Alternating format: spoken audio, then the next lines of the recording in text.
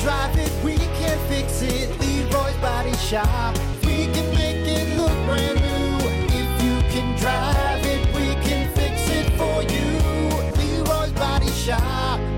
And B Morning Show with Brock and Hunter. Rock 107 WIRX, WIRX.com, the Plan B Morning Show. Brock Hunter.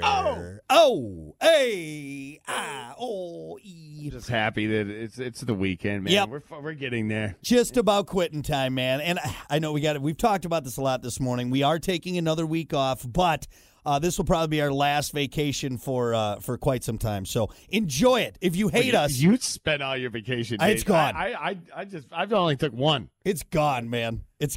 I will not be able to take any more days off the rest of the year.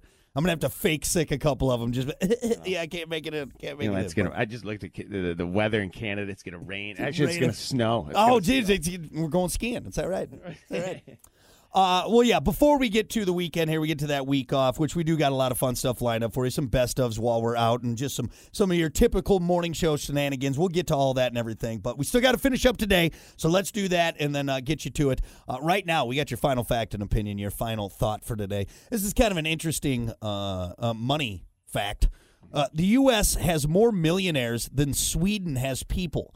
There are more than 11.6 American households that now have a net worth over $1 million versus just under 10.4 million people in Sweden.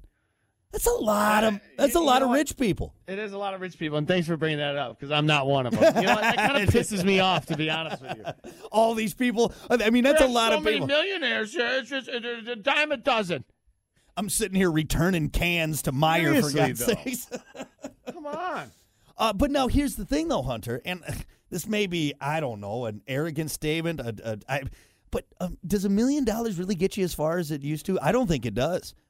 Don't make it any more worse. You're really digging the hole now. Is having $1 million really that great? Yeah, the answer is no, and I'm not even close to that. So where am I? Man. I might as well just have a can that I'm shaking. Change? You got any change, please? You know. I don't know. Hey, what's that saying? More money, more problems. Isn't that right? So I'm glad I'm broke. Nah, I mean, I'm not happy about it, but kind of getting sick of ordering off the dollar menu, man. You know. I told you. I feel like I know I've truly made it when I go to buy something and I don't rate it from price low to high. When you can just go, when you can just go, show me everything. Then you're in a good spot in life. All right. Give me your best steak. For now, I still do price low to high, and I even put a cap on that. I'm like, why don't we keep it on the low end here? We'll see what happens. He's still ordering a water and filling it with pop. Hey, we saw you do that. You got to pay. No, I don't. Run out of the 7-Eleven. You're never going to catch me. Yeah. Well, I think I read somewhere that like before they said that $1 million is what you need to retire like comfortably. Like if you retired at 65, you need $1 million in the bank in order to make it. But I don't think that's what I think it's higher now. I think it's like higher at this point.